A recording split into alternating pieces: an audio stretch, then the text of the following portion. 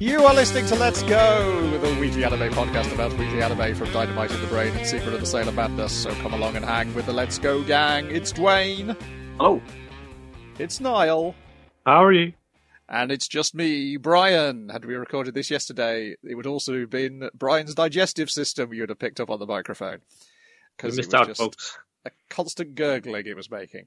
On this episode, we are covering anime that aired the week of the 24th to the 30th of April, 2022.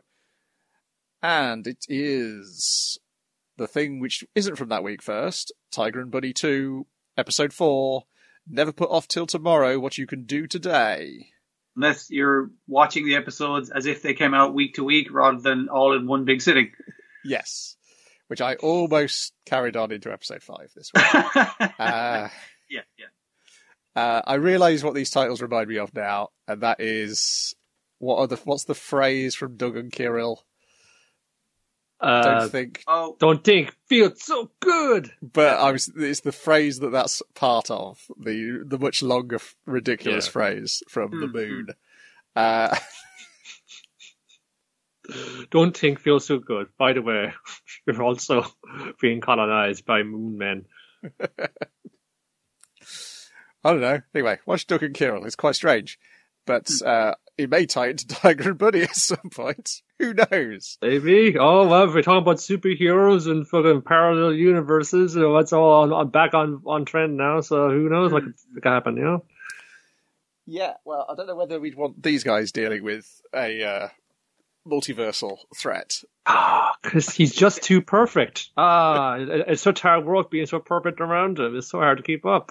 They need to sort out their personal problems first before their professional world universe-saving problems. Yes. Yeah, so basically, Kotetsu has noticed that even though they were given the job as the veteran buddy heroes to teach the new buddy heroes how to be buddy heroes, they aren't having to do all that much because everybody's looking up to Fire Emblem and Sky High. Asking them advice, like even the new young fellas who are very antisocial, like are actively grabbing Sky High's pecs and going like, "You got to tell me about your pec game, bro. How'd you get there?" They think they're so cool, getting to do all of the kind of high end advertising deals and going on all the late night talk shows with the one liners. These two. How do they make it work? Well, with a lot of biting of your tongue and just like not wanting to engage in any kind of confrontation. How every relationship is solved. Because Fire Emblem was just relating as well. It's just like I love Sky High. He's a fun, solid dude, but he's too much of a solid dude. So I gotta like really be on my toes at all times to keep up with him. He's fucking never misses a thing. He eats right, exercises, the works. Like he's just so empathetic, and so confident. He's got always the right thing to say. I mean, obviously I have the looks, you know, that's what I'm bringing to this, but I don't know, man, it's hard work. It's not even that he's like, he's getting all the attention, because he's like, on the late night talk shows, he's like, I'm not the talker guy. You want to talk to my friend Fire Emblem, and Fire Emblem's actually getting a lot more attention for that. He's not hogging it. He's making Fire Emblem have to work really hard to be as perfect as Sky High. Yes, and also Fire Emblem is, and obviously for the viewer, at least for me, I'd forgotten, and obviously this shows what a nice person Fire Emblem is that it's clear Sky High's main problem, as we know, is that he's a very boring man. He has dogs called John and John. John. Those are fucking perfect dog names. I will take no fucking slight on them. But yeah, they're not very original dog names. I got a dog named John. I got another dog. What are you going to call it? John. John squared. You know, if those dogs have puppies, it's going to be called John. But yeah, it's just going to be stuck. Just easier this way, you know. The whole system. He's a man whose perfect woman was a robot. That's a lot of guys, to be fair. Hey man, it's a go 90s. You gotta get with these. But yes, that is the emotional peril here today.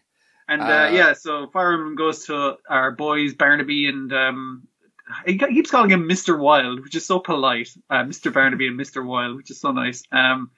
But as Wild Tiger keeps interrupting and assuming he knows what the problem is, that gives Sky High enough time to accidentally overhear the entire conversation and pretend that he hasn't by stating out loud that he has not, which is awkward for everyone involved. Also, some truly disgusting animation of Kotetsu smothering his karage in mayonnaise. I mean, like Barnaby actively is disgusted. Not only that he's eating karage after eating a hot dog, but that he's putting so much mayonnaise on it. I think that was his actual problem. It's like, what, is it me eating karage after a hot dog? It's like, dude, that was more mayonnaise than fucking food. What are you doing? That's what we're doing the yoga for, to allow me to do this. Yeah, I'm exercising just enough to not die.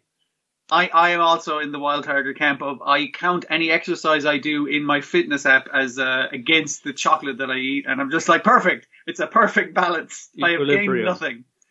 Anyways, so what you guys gotta do is that you just gotta go out and just talk things over a drink, just face to face. You gotta just let it all out there, They're probably going, we've never gone for a drink. Well, I asked you, but you're always so like that. Well, have you asked since? It would be nice if you did. These relationship trouble episodes, I'm thoroughly enjoying. I don't care if it is just a sitcom now. I'm 100% fine with that. Oh, it all reminds me at the very end. By the way, evil villains are coming. They're slaughtering everything in their path. They'll get here eventually. By episode 12, the whole cast is killed. But yeah, when Fire Emblem goes out with the Blue Rose and I can't think of her name, the electric girl. But yeah, they're like, oh no, just talk to him tomorrow, because it'll be grand. Don't be ringing him now, because it's just give him time to cool off and apologize tomorrow and everything will be cool. But he doesn't show up to their morning jog, so he's like, oh, I'm gonna have to talk to him at that show we got to do later. And now he's called in, not called in sick, but he's called in saying, hey, could you send some more heroes to help us out on the show? I don't think we're going to be capable of opening this. Is it a giant pirate ship in the air? A Zeppelin dock.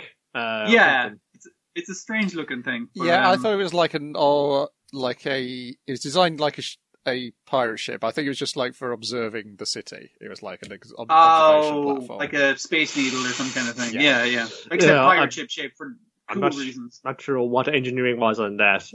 Obviously not very good, because oh goodness, that seems like going to be an engineering miracle to make it work, but it doesn't work because it's collapsing. There's either shoddy workmanship or possible sabotage. I mean, the interview part of the grand opening was collapsing because there was a racist in the crowd of an old man just shouting, I don't like superpowers. You suck. Get him out of there. And Mr. Black was about to give him one, but he gives him one by rushing over to him and putting a force field over his head, protecting him from falling girders. And they have to evacuate not only the thing underneath the giant pirate ship, but actually the pirate ship, which is filled with people. I thought this was the opening. Why is it already filled with people? It's a Gata opening. Yeah.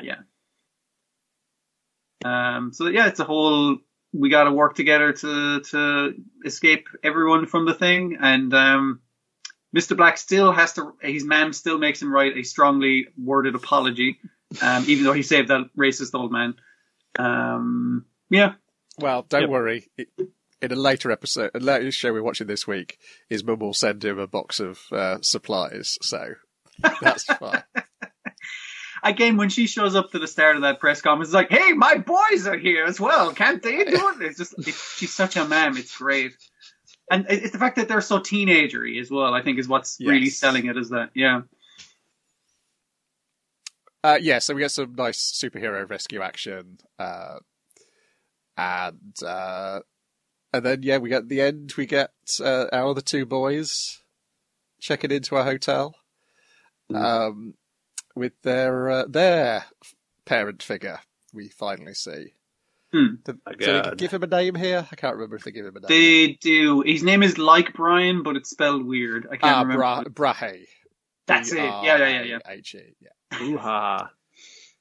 And turns out Sky High actually does have some flaws. He doesn't like the celery that your man puts in his drinks, in their fitness drinks. What was his other flaw?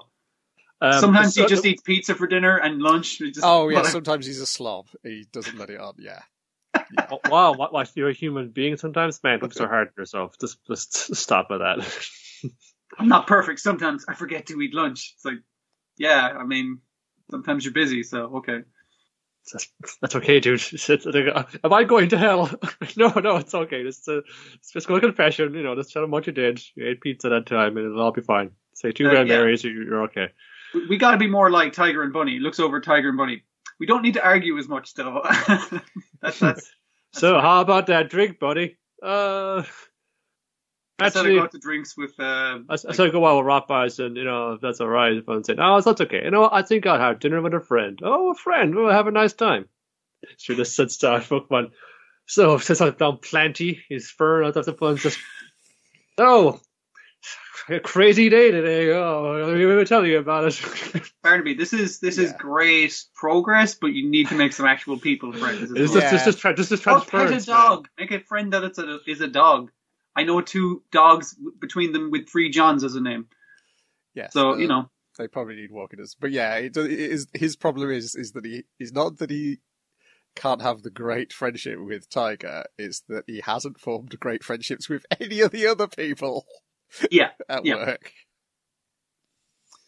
Yeah. You could take Saito out, so he doesn't even have to, he just has to nod as Saito whispers at him. Unless they have some kind of a Zoom call, and then he'd just be shouting all the time. Because yes, when you amplify him, he's very loud. He's just constantly screaming at you. Mm-hmm.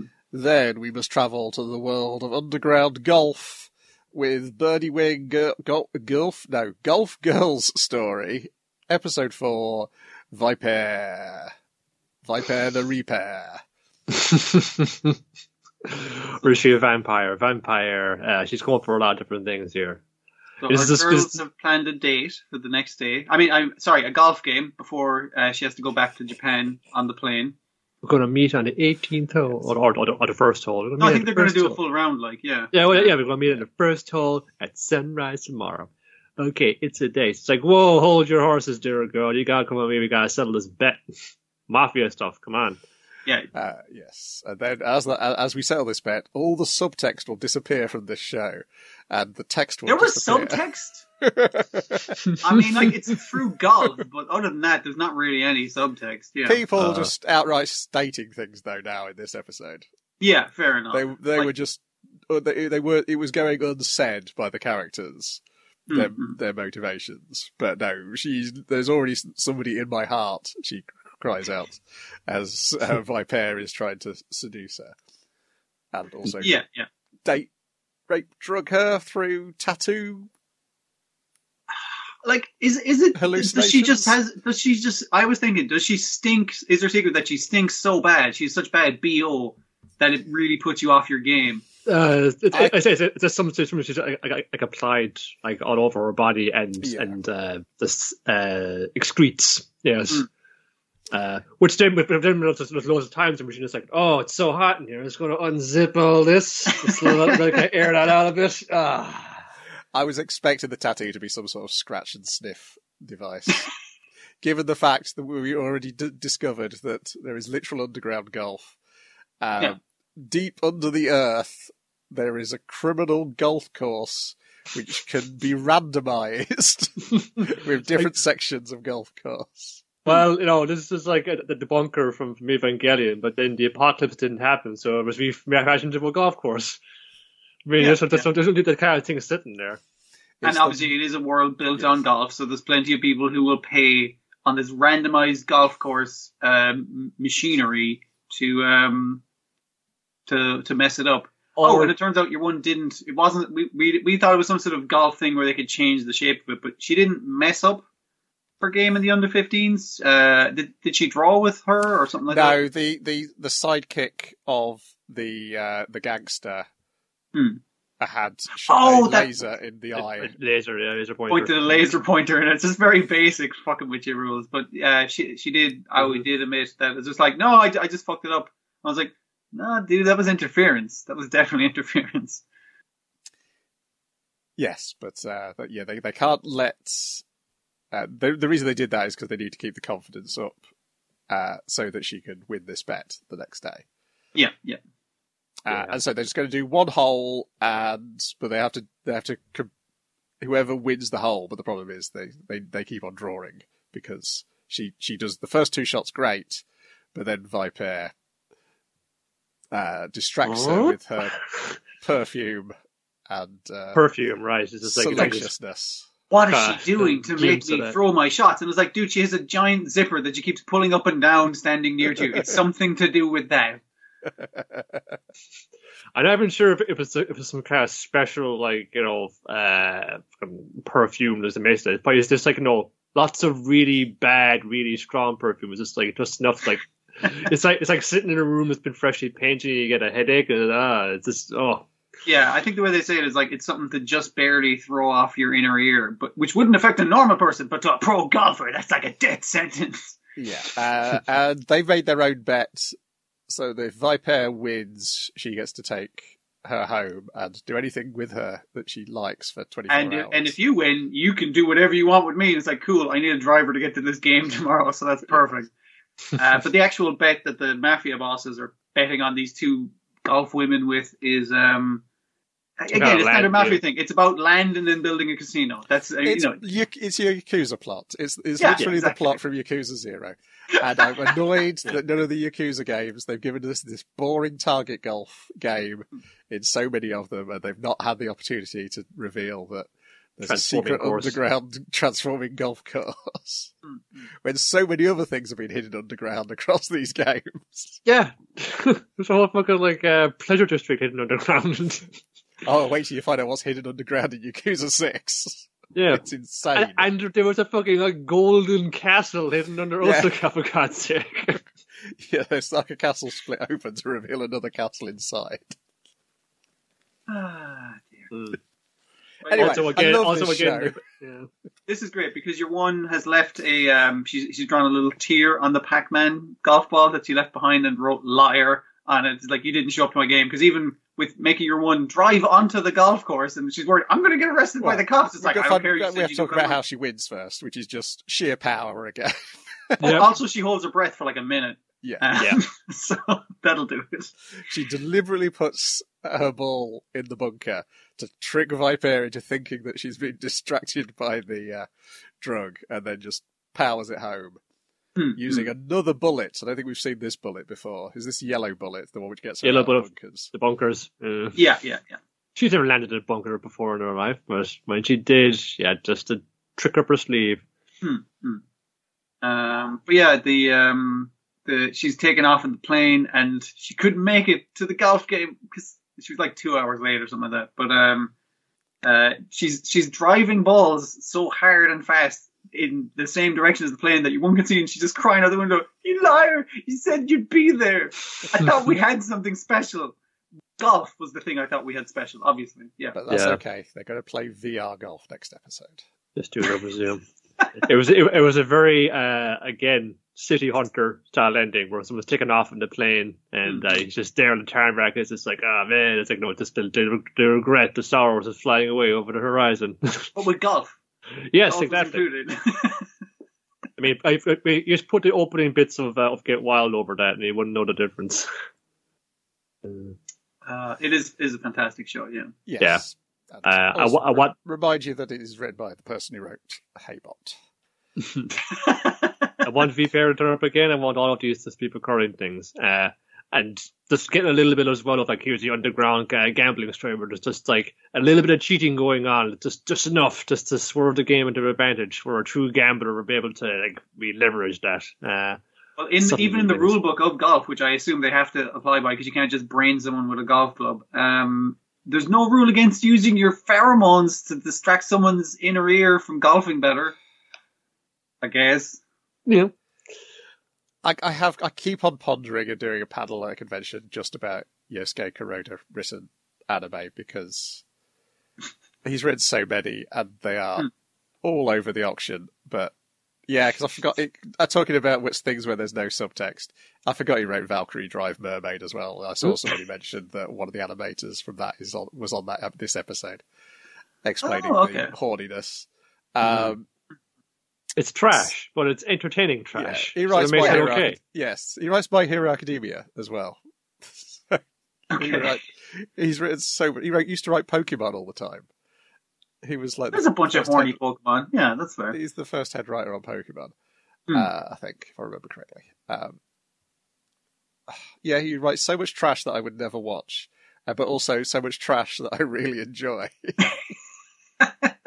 It's truly a 4-quadrant Yeah, hit. Gundam Build Fighters. He did that as well. That's just pretty good. Back when it was good, the good series. Yeah, one day maybe. Not this year though.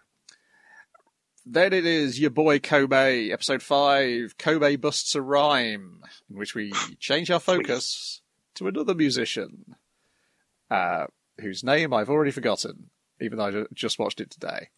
Yeah, and he has like several nicknames as well, and I can't remember any of them. Yeah, for what? The freestyle champ, basically. He's a big old battle rapper. He's an ace battle rapper, but as Kobe correctly deduces, is that he has a stomach ulcer from the stress of being the best battle rapper in town. Yeah. I do appreciate that the stomach ulcer is shown as like a genuinely debilitating thing. Like it is fucking him up. Like just the pressure of having to stay at the top of his game kind of thing has put him off the thing that he loves. Kabe Taijin. That's it, yes. I just found it. Yes, voiced by the same guy playing Mr. Black, Shoya Shiba, who used to be in a boy band himself, but I don't believe he was a rapper. Once again, please cast rappers as rappers. It is easier to teach a rapper to act than it is to teach an actor to rap. Because this guy, I don't believe he's the best battle rapper in town. I do like the thing of him earlier in it, like walking around and just seeing signs and hearing bits of conversation, like freestyling off of that. I thought that was a nice way to show. I was like, yeah, it's something he likes to do, but you're porcupine on Taxi. We've been spoilt. Yeah, I'd rather take the stiff acting of a rapper to get the good rapping. Yeah. Because that's the bit you're trying to sell that he's good on. Yeah. Yes, because watching this, you do get the impression so far that Kobe's actually the best rapper in town. Because the other rappers aren't that good either. But... Yeah, just Seki Toba Kung Fu. Yeah, he's also not voiced by a rapper. Yeah. So, but plot-wise, it's a good plot because I like the fact that it takes the focus and puts it on somebody else, and so we see Kobe's plan is that he's going to hold a battle rap contest. If he beats him, then he's got to join the group and rap alongside Aiko. But if Kabe Taijin beats Kobe, then Kobe will have to grant him one wish, which I assume Kobe is plotting that it will be exactly the same thing. Oh, and the other thing is, the reason he's just trying to pull him in is obviously she's just going to sing in between rapping sets, rapping battles, that kind of thing. So it's like automatically he's exposing her to her and her music. It's just like, oh, I'm fucking going to entice you now, motherfucker. Yeah. Yes. Because that's of just showing the thing that your enemy wants to see in order to draw them that direction, that kind of way. Yes, and you must also be like, you're the fish, I can be your water. I'm indispensable to you, or I will show that I am as indispensable to you as water is to a fish. But the highlights of this episode are early on when first Aiko is imagining what sort of rapper that Kobe is going to bring to the club. Which will be someone who will destroy it with a giant microphone. And then even better, what type of rapper the owner of the club thinks that Kobe is going to bring, which is just a rapper who raps about Romance of the Three Kingdoms. And then later on we have a rapper who is named after a horse from the Romance of the Three Kingdoms, and Kabe Taijin, who we see reading the Romance of the Three Kingdoms manga in the laundrette. And then the laundrette scene. The laundrette scene is... The laundrette scene is fantastic. Of the entire episode. Oh, fucking Kobe on laundry there. That is a sweet tracksuit he's got. It's just perfectly coordinated with the hat. He does keep on all the times that they just need to wash that. It's just like, oh, he's just fucking Do a spread in this, man. Fucking give him. Well, I see the whole range. Him going into a very long story that explains what he's trying to get across, and your man's like, "What the fuck are you talking about?" And he's like, It's like, "No, sorry, go on." It's like, "Okay, I'll continue my parable that relates to the situation." Also, the beats off that washing machine, I can fucking rap off of that. Yeah, that's the. I'm cool, man. I'm here to say I love rapping in a major way. Join my group, and you will see just how cool it is to be me. Yes, Fresh. partly because I've had a fever for 5 days, but maybe it's also because of how well this is plotted. Is that it's so focused on Kamitaijin? Is that it's only just now that I remembered? Oh, the reason he wants Kamitaijin is part of a bigger plot, a bigger plan he's got from 2 episodes ago.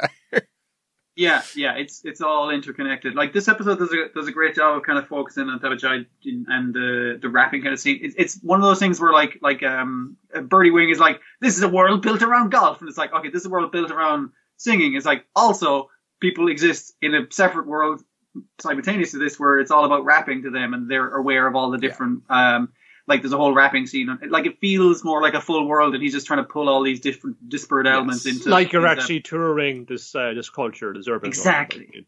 Because this is like this is like as Comey is experiencing it. It's just like, that's pretty neat. But obviously, he does much more diligent research than we can do. But I hate to admit that same kind of feeling is putting you down there. You're like kind of wandering around and getting seeing what it has to offer.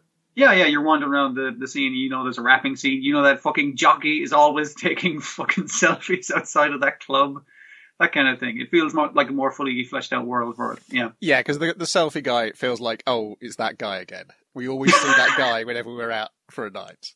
Exactly, yeah. It does feel like, it's taking place, well, it's all in Shibuya, which is like a large enough area, but you would be able to walk to most places in it.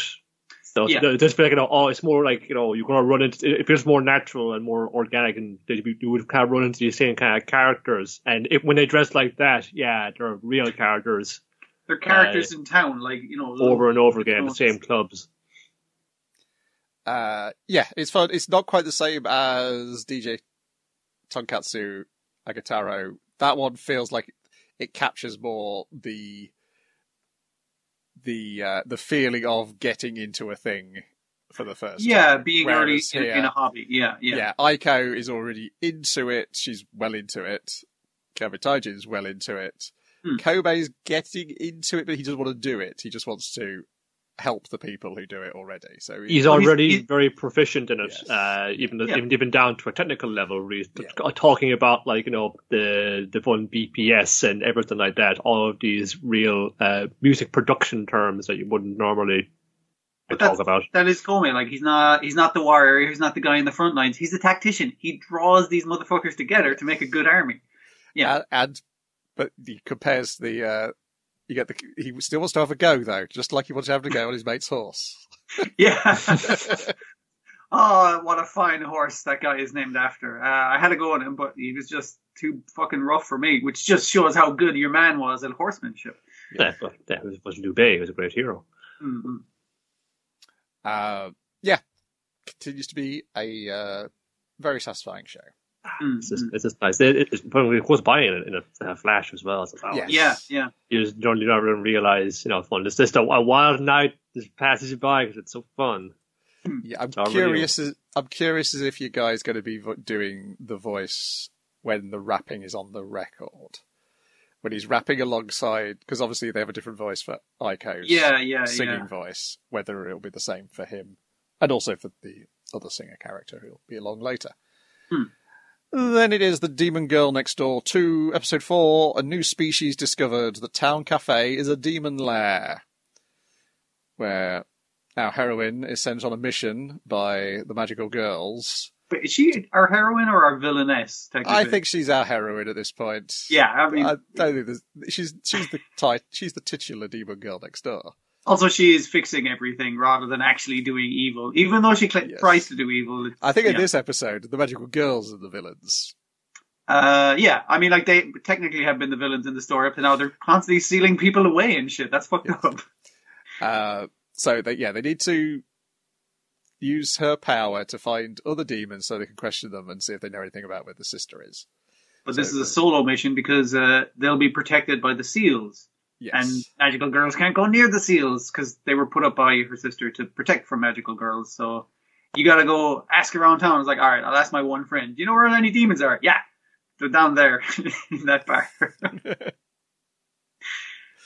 And then has to avoid the other friend, who's a little creepy. And she goes to this cafe, and she's like, "Oh yeah, the Yoda packs a punch," is what is described. He's visually very distinctive. Yeah. Yes, sees a fox girl, and she's like, "Oh, you must be the Yoda. You pack a punch." She says, "Oh no, the Yoda's not here. How does she? She's the cook, isn't she? Because that's the plot point of the entire." That's the plot point of which the entire episode pivots, is that the fox girl is the cook.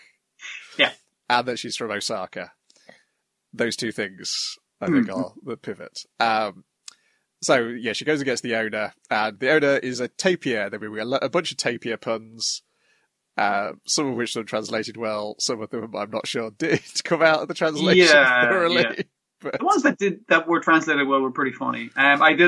Sorry for my appearance. I tried to do a backflip, and he bust his leg. That's why he's in crutches and in bandages and shit. And it's like, no, it's the fact that you were a tapir that weirded me out, not that you were an injured tapir. Although a backflip is a weird way to get injured like that. His character design is great. He's a tapir, Niall. He's a tapir walking on hind legs. Yeah, adorable. He has like proper medical crutches that you'd get from a hospital. Yeah. He has little pince-nez glasses, one of which is cracked because of the backflip. Yeah. He has one of those stick-on heat pads on his back because of the backflip. He really fucked himself up in that backflip, yeah. Also, I believe he's the only second male voice we've ever heard in the show after the director. And therefore has an incredibly deep voice, or it just sounds like that because every other character's a girl. I believe he's voiced by Dio. He's the voice of Dio. Of course he is. Oh, Takahiro Kiyasu. Oh. I believe so, yes. Okay. And he will. What's the first reason he has for grovelling? I can't remember. She says, "I'm here about that bit of paper out in the door," and he's like, "Oh, fantastic! Yeah, we don't need a line cook. She's the line cook, but we need someone to serve the customers and everything." He's like, "No, I'm talking about the demon seal," and he's like, "No, we need someone serving the customers. Please work in my restaurant." Yeah, and it's around this point in which they realise that she's got horns and a tail. They had noticed them. They let her in early. They eventually convince her to become the waitress. Just work for a little bit, or a day, or 2 years. Yes. Yeah. And she enjoys it, but she most of all enjoys the delicious food, and then the viewer enjoys looking at this delicious food and then not enjoying, unable to eat this delicious food. It's very well drawn, tasty. Like, even the sandwiches look fucking great, I gotta admit. No, even when the sandwiches are in the blooming Tupperware, they look great. That's amazing. That's well drawn fucking sandwiches. But yeah, she gets free meals, obviously. I don't know if she's getting paid. I'm not 100% clear on that, because the customers don't seem to have to pay for this food, but she does get free food, and she does get to bring home the leftovers to the family, and the leftovers look gorgeous. So, yes, yeah. And she's surprised that there's so many customers, and they're like, "Oh, that's because our food's being cooked by a fox lady." So it's magical. It's not addictive. It is. If you have any stresses, anxiety and stress, that's it. It lets you let go of that. So people kind of come back for more because they're like, no more than eating garlic paste. It is basically a delicious umami flavour is produced when a fox girl cooks your meals. Anyway, she comes back, and it turns out she hasn't asked the questions she was sent to ask. Instead, she's come back and got a job. And then she goes back. Magical girls are like, well, okay. I mean, for her to do that 2 days in a row, that tracks. She's a fucking ditz. But 4 days in a row, that seems a bit weird. We should probably got to investigate. So, also, the ancestor Lilith, she can't read her mind properly because it's all fuzzy and pixelated.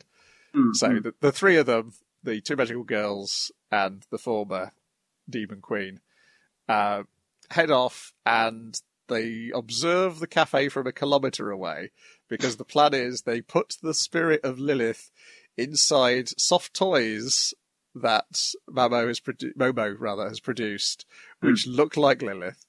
So she can now move around when she's in the soft toys. She will sit on the other magical girl, the orange obsessed magical girl's crossbow, and carry the magical wand, which will be able to dispel the barrier. Yeah. So basically, right, we're going to shoot you like Ant-Man style with a combination with Hawkeye. At the thing from a kilometer away, because apparently your one's no good up close as a magical girl. Yes. She's good as a long range sniper magical girl, which is not a thing. Shoot you at the thing. You hit it with the magical wand, and you'll have 1 second to do so before you're killed by the aura of the barrier. But don't worry, we got a bag full of these dolls. Yes. It's grand. Got 9 more in the duffel bag. Yes, and then they fire her, and then we eventually see them enter, and there's like smears of all these plush toys against the wall that have died without releasing the barrier in the meantime. Yes. Yeah. They're like, hello, we are 2 magical girls and a mascot. We have come to find out what you've been doing to our friend. And then they have like a bit, and also do a negotiation. Then they have a bit of back and forth, and they're like, she must be stressed out because of Momo asking her to do all these things, and therefore she's too relaxed when she eats her meal at dinner time, her free meal at like 2:30. But also the Fox girl points out, it's like, yeah, I mean, like the only other effect it would have is if you ate 10 times the normal amount of food. Yes. And she's like, but aren't you giving her leftovers to take home? Yes. It's like, yeah. It's so like, oh no, it's if you eat 10 times of it, you get high and you lose memories. Lose memories, yes. And they're like, oh, and also the Toby is like, why have you not told me this before? I think it's because it's the first time I mentioned it or something. Yeah, she's like, that seems like important information. He was not aware of this as the owner. And then he has to grovel again. So the cure is just like eat a day of normal food and don't eat the magical food for a day, and you'll be grand, stay hydrated. You know, just very basic stuff. Yeah. So I assume they'll be back next episode and actually ask the questions they were intending to ask. That's it. 2 new characters, some goofy comedy, and a new form for Lilith to take. So she also a new place to go for shit to happen, basically. Yes. Yeah. Cafe-based jokes, yeah. Yeah, they're fun new characters, it's a fun new setting, and it slowly escalates everything, and which is what you want in a comedy. You want, like, here's a new element you can mix with the other elements, because you can now have those other 2, the weird girl can come round here, and whoever else we might run into. The magical girls can go to the demon cafe, probably scare away a bunch of demons, you know, that kind of thing, yeah. Then you can tell me all about Kaguya-sama Love is War episode 4, because guess what? You didn't watch it? No, there's no what you would call it this week, was there? There was no Kodama Kawashiri. Yeah, I was like, there should have been something else there, but no. Slacker. Yes, Kaguya-sama Love is War episode 4. Here we go, deep breath. Kaguya Shinomiya's impossible demand, a cowrie a swallow gave birth to, part 1. Yu Ishigami wants to prove himself worthy, and Shika Fujiwara wants to stay over. You wished it was reincarnated at the fantasy knockout, don't you? It seems like a lot, but because they're like a lot of more shorts, like they're actually like fairly condensed. I found this one went by pretty quick. It's because it's like they lead into each other. There's only 2 real stories here, which is Ishigami, you know, like he's him being the kind of like the burnout that he is, you know, he's like, it's lovely couple go by fun, fuck off and die. Fuck, hate being single. What's that? Nothing.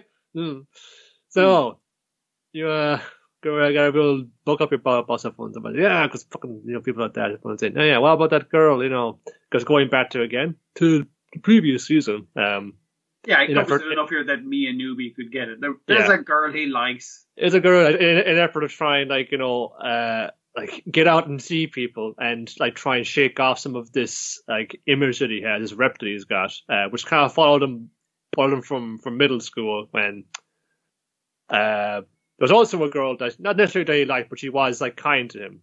but she was going out with this absolute dickhead. He kind of like confronted the dickhead, and he said, "Whoa, what was this attacking me?" And then they gave him a bad rep. He was trying to done one right by the girl, but then blew up in his face. That kind of followed him around a bit. So he joined a cheerleading club in previous season.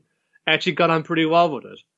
There was a nice little visual thing with that where you'd see all the rest of the people in the club, but you wouldn't see their actual eyes on the characters, because he's always his eyes kind of cast down. I'm just going to go here. I'm just going to turn up and just try and meet people like that. But it's only after he kind of simultaneously got over his inner shit and then saw that you what happened then doesn't define you as a person. You gotta kind of move on from that. You did your best. You gotta kind of let it define you. And then you saw, oh, now I can see all the riots. This isn't as creepy anymore. And there was one girl who was kind of nice to him. They were all very nice, but she was kind of nice again in particular. And maybe do anything with them. So now it's he's kind of relayed this to Kaguya, and she's kind of what did you like about her? It's like, oh no, I initially it's like, oh, because she's nice and pretty and all this kind of thing, but then she just is a genuinely decent person and thing, and so it kind of is like, hey, if you don't confess to her, you're going to regret it, because then you're just going to be trapped in this endless fucking torment where you can't fucking confess. It's like, oh, okay, she's turning her own shit on him. It's like, you need to fucking sort your shit out, which is kind of a way of her telling, I need to sort my shit out. Yeah, it's it's kind of put together the plan as well on how to do it. Well, I think I could leave a different flower on her desk every day, don't say it's me, and then a different flower language. Spell out that I love you, and then she's like, that's creepy. It's creepy. Oh, but I give her a photo album full of pictures of me and things like that, because then you kind of see the different parts of me, but also creepy. Listen, what you do when men are drawn to power, lots of kinds of power. I know about this because I'm a powerful woman. There's strength, there's financial clout, or there's also intellectualism. So we've got midterm exams right now. Maybe just fun up your grade. Fucking people are saying, "Oh, that fucking burn out, you never amount to anything." Well, if you can get into the top 50, that'll prove that you're you got some ambition, man. You got some prospects. Exactly. Yeah. So then the next part is all of them talking about their study things, and the announcer going "This motherfucker's a liar." I said, "Oh well, as soon as you got exams out of that, I think it's only prudent that we just put a pause in student council activities for the time being." You guys can study here, obviously. That's perfectly fine. And he's obviously he's a fucking liar. He's not going to study here because he keeps looking at that girl he fancies. I can't the same point saying this is also a lie, because she doesn't want to stay here. She wants to study here because she just can't do it at home because she keeps looking at her smartphone. She keeps getting texts with people, and then and then she turns into, how am I going to respond? It's oh well, if we should keep up with our responsibilities as student council, wagging her finger kind of way. But if that's what the president wants, she's also lying. She wants to be at home studying any minute she gets, because apart from her strength is her smarts. Where the president he has to be on top and step on everyone else because he's the number one, but she's the number one in her year, and she's on the top, and they're presented as cloying zombies. Because if she loses her position as the number one student in her year, then that means that her authority of telling people what the fuck to do morally is just going to evaporate. Yeah, that's her whole personality. And even Chica's got to get in there as well. It's if I don't get an A, my dad's going to cut off my allowance. It's this is a lie. Her grandpa also gives her an allowance. It's don't tell your mom and dad. And I was just this is great. So they're all fucking liars. Take the tests, and they struggle through. And Ishigami, he went up, but he didn't crack the top 50. He's going fucking, damn it, fuck's sake. Oh, after all my fucking talking, after my fucking, trying my hard work, a fun day. But Kaguya's shut up, you idiot. What matters is you still put in the work, you went and you achieved it. You've actually made some progress. You didn't get it this time, but you can do it. It is within you. So go out there. I command you, go forth and conquer. So there would be a part 2 to this. Yeah. The title is probably a bit of a mouthful to get around for a number of reasons, but that's actually making reference to the tale of Princess Kaguya, from which naturally this there's a lot of riffs on. It's one of her suitors had to retrieve an eggshell from a swallow's nest, which is apparently very difficult to do. So she's demanding the impossible of Ishigami.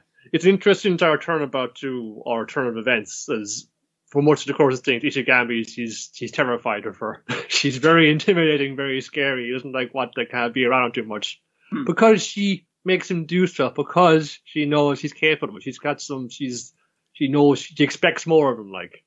Yeah, but by the end of it, you can kind of see their friendship kind of getting stronger. Yeah. Where again, she's trying to push him to do the thing that she really needs to push herself to do. You need to confess, motherfucker. Yeah, fun. Then the last story was this standard kind of sketch for Chika goes over to Kaguya's house because she's never been there before. They're having a sleepover. The maid is dressed as a butler for reasons. I think it's because it's just like double line, because you may have seen her schoolgirl persona at school. You got to keep the personas separate. Yeah, they're rivals at school, so I have to be a different character in the home setting. May have been the other blonde girl that the Shiraganekis that ran into there with the salacious karaoke, but you might have seen there too. So here's my double disguise. I'm Mr. Hertica.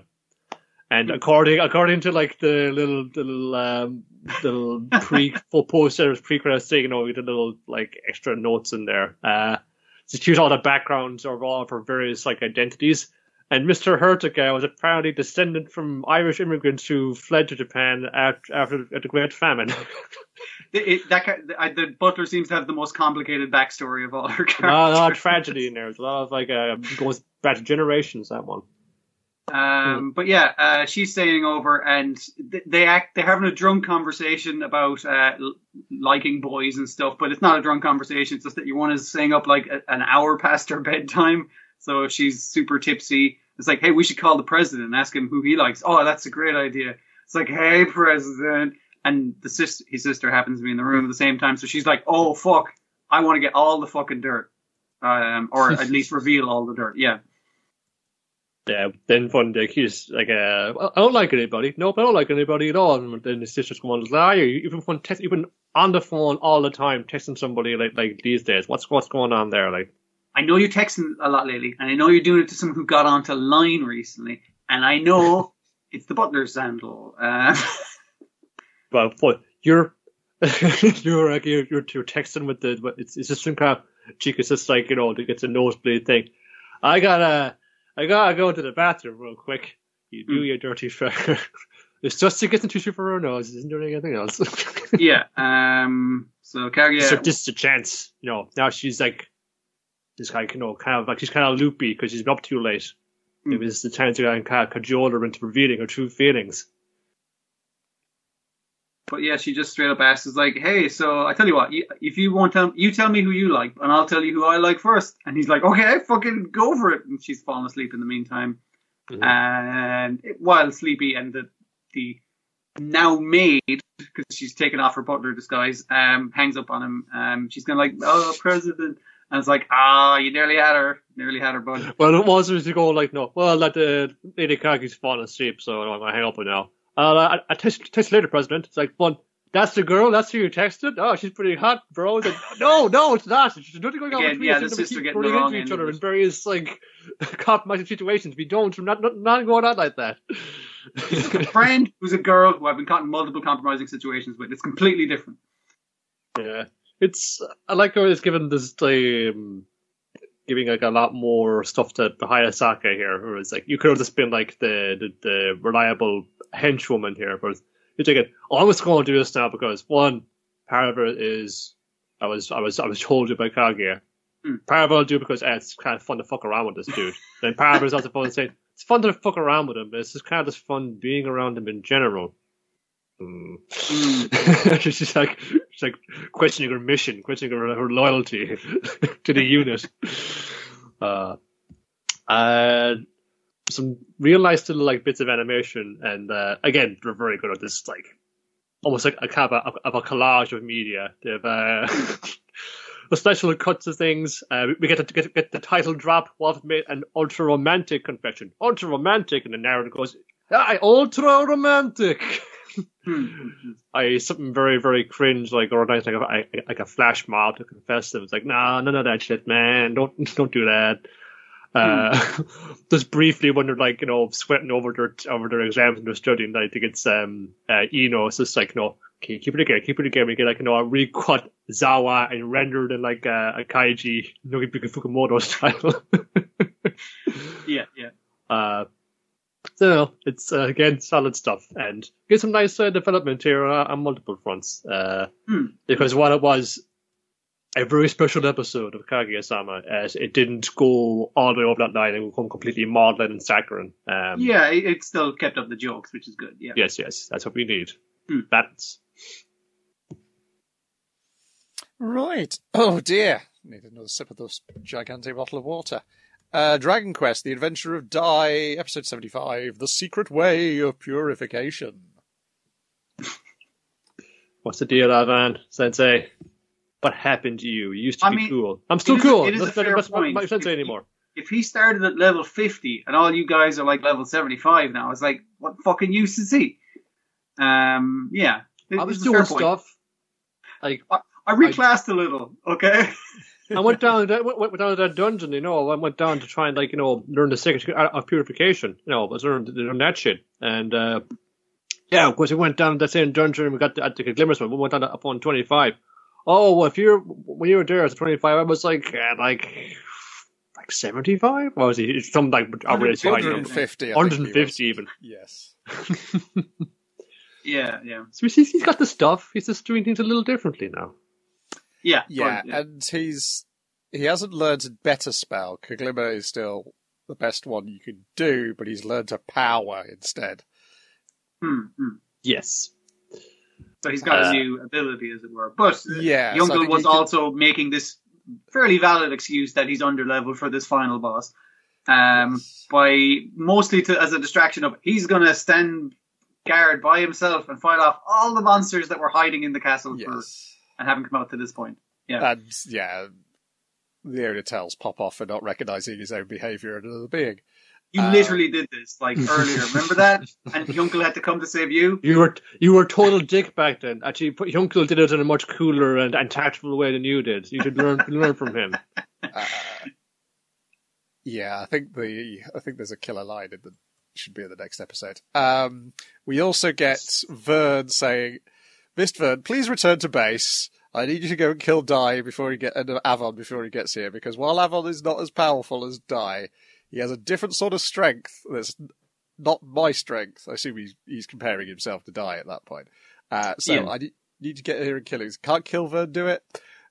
Well, yeah, Kilvern might try and kill Avon, but I can't tell him to do anything else. He just goes around killing people. He's good at killing, but I can't really order him to specifically kill anyone. And he's going into the press. He's going to the press where he keeps all the good masks. And he's getting Mr. Angry Eyes on. And he's going to cleave some heads off. And then Miss Fern's like, "Well, I guess I should come back, but this guy who insulted me once standing right here." And I'm probably going to carry on fighting him instead. I'd like to keep beating on this guy, though. You can't fire me, I quit. Also, if you leave that guy alone, I'm guessing the humans and everything won't really have much of a problem, since he's not locked in combat with the most other powerful guy there. I'm not sure you should disobey your boss, Miss Byrne, because just based on your name, I think you're some aspect of his soul. You can probably just call you back whenever he chooses and erase your existence. Based on the next episode preview, the guys on the ground are going to have a problem with somebody who isn't Miss Fern. Yep, very shortly. Who you will also notice in their place in the opening credits now.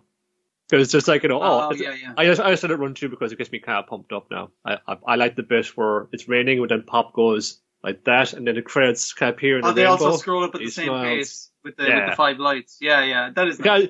In the kind of shut up at one scene, it was just like, there's a massive, fun monster man in shadow that wasn't there before. What the fuck is that?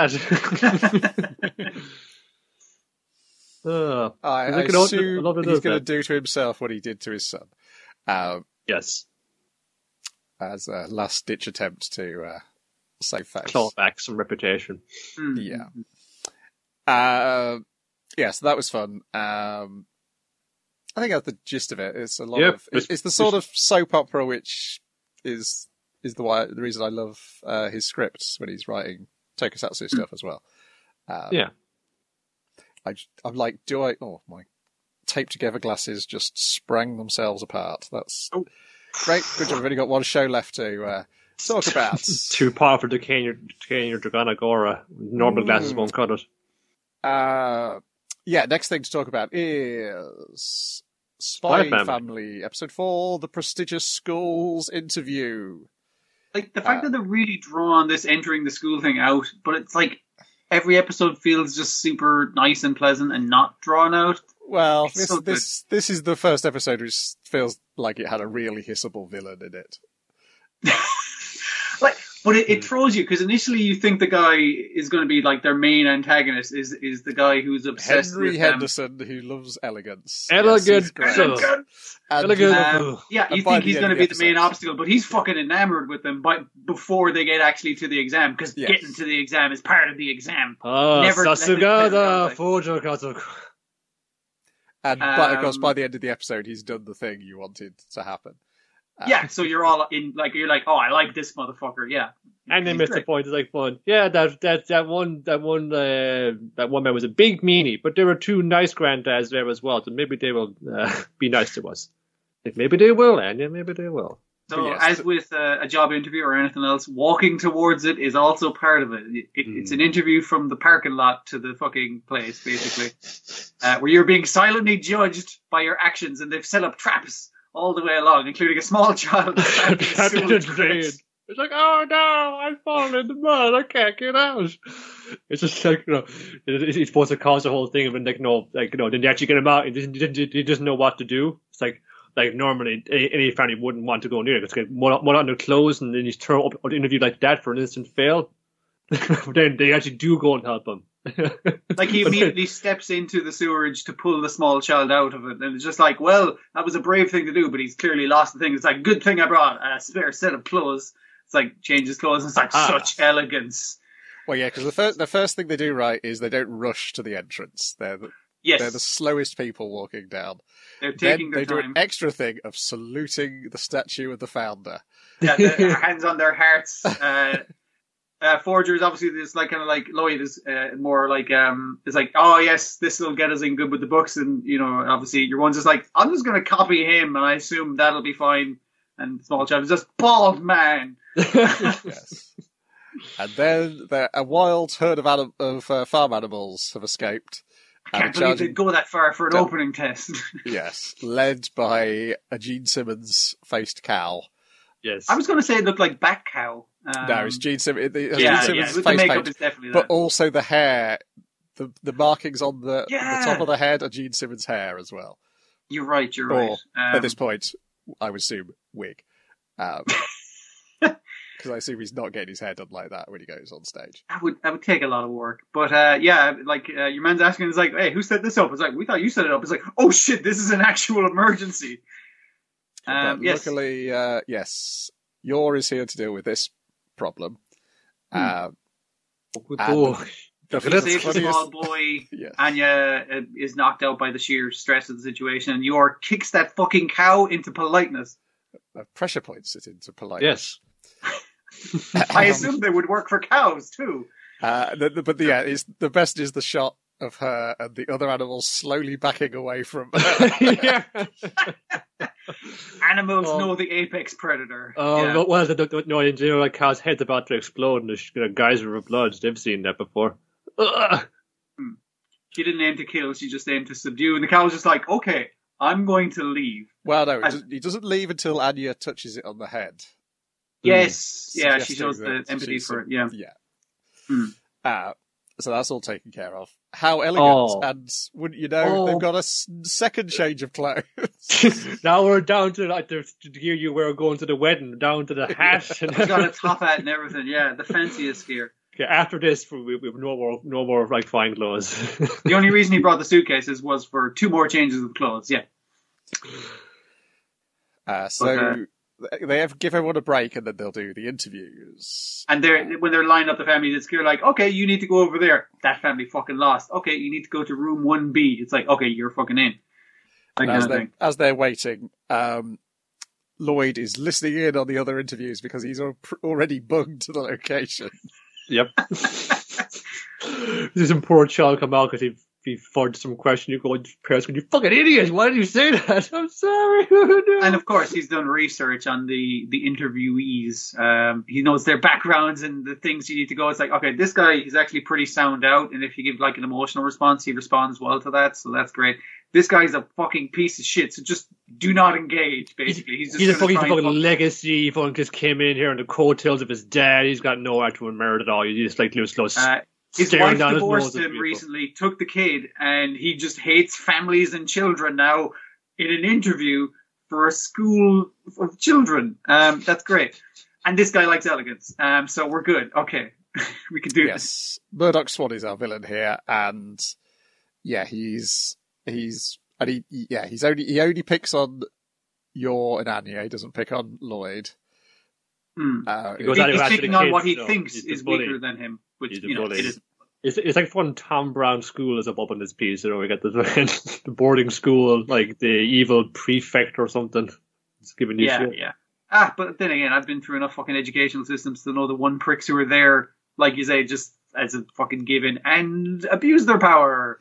Yeah. Little tin pot generals. And then they negotiate it fairly well. There's occasional thoughts of like, why am I getting overprotective of... She's not my real wife. Yes. Because you love her, you idiot. You're doing this for the mission. You're doing this for the mission. But and say, this is poor Annie's getting into tears. Where's your real mother, little girl? It's just like, Mama. It was basically the thing that sets him off. Is like, okay, what would you rate your parents? And he's like, 100. It's so well done because she stumbles on a bunch of her words and she muddles her pre-prepared answers.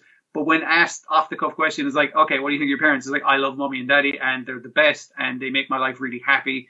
And, just completely unprompted, and there's no stuttering, there's no hesitation in that at all. And I was like, that's really nice. It's like, do you like your new mother or your natural mother, that kind of thing? Because he keeps calling her the second wife, the second mother, that kind of thing. Yeah. And that puts Anya as like, because obviously she's hearing Lloyd Forger's thoughts of it. It's like, I don't actually know the background on her parents. I presume they're dead.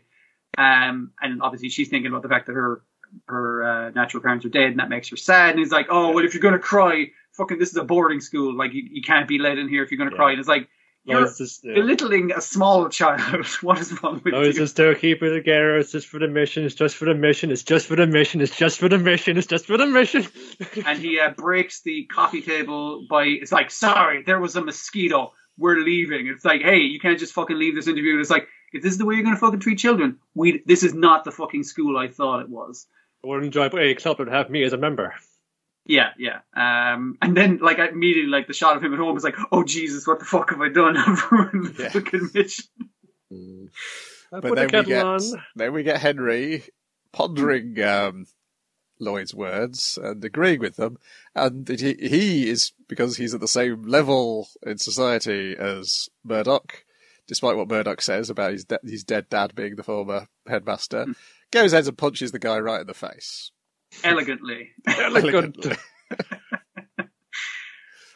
Very, very satisfying punch. They're kind of saying it's like, well, 2 of the guys really liked us in that interview out of 3, so we should probably wait for the results, which is next episode. Let's be optimistic, it's probably going to be all right. So there's little anxieties there. It's just like, I really want to get into the school because I want to help Daddy in his mission. If his mission doesn't succeed, he'll leave me. So, a lot to put on this little kid, It's just like it's fun, it's touching, but it is, really reminding you of the stakes in there and the fears of everybody involved in them. There's a lot of great line delivery in this. Is like, and what does your daddy do? My daddy's a spot. And then Lloyd initially going like, oh, fuck, have I been rumbled? It's like a specialist psychiatrist. Psychiatrist. A lot of great reactions and a lot of great performance, and this really, really sells the very, very funny jokes that they're laying down. Yeah, all good stuff. Righty-ho, this is a recorded version. I'm going to upload the video, which is how you're seeing it, and the podcast. So we'll be back next week with more of the same. Goodbye for now. Bye-bye. Later, alligator. Oh, probably should have picked a different colour.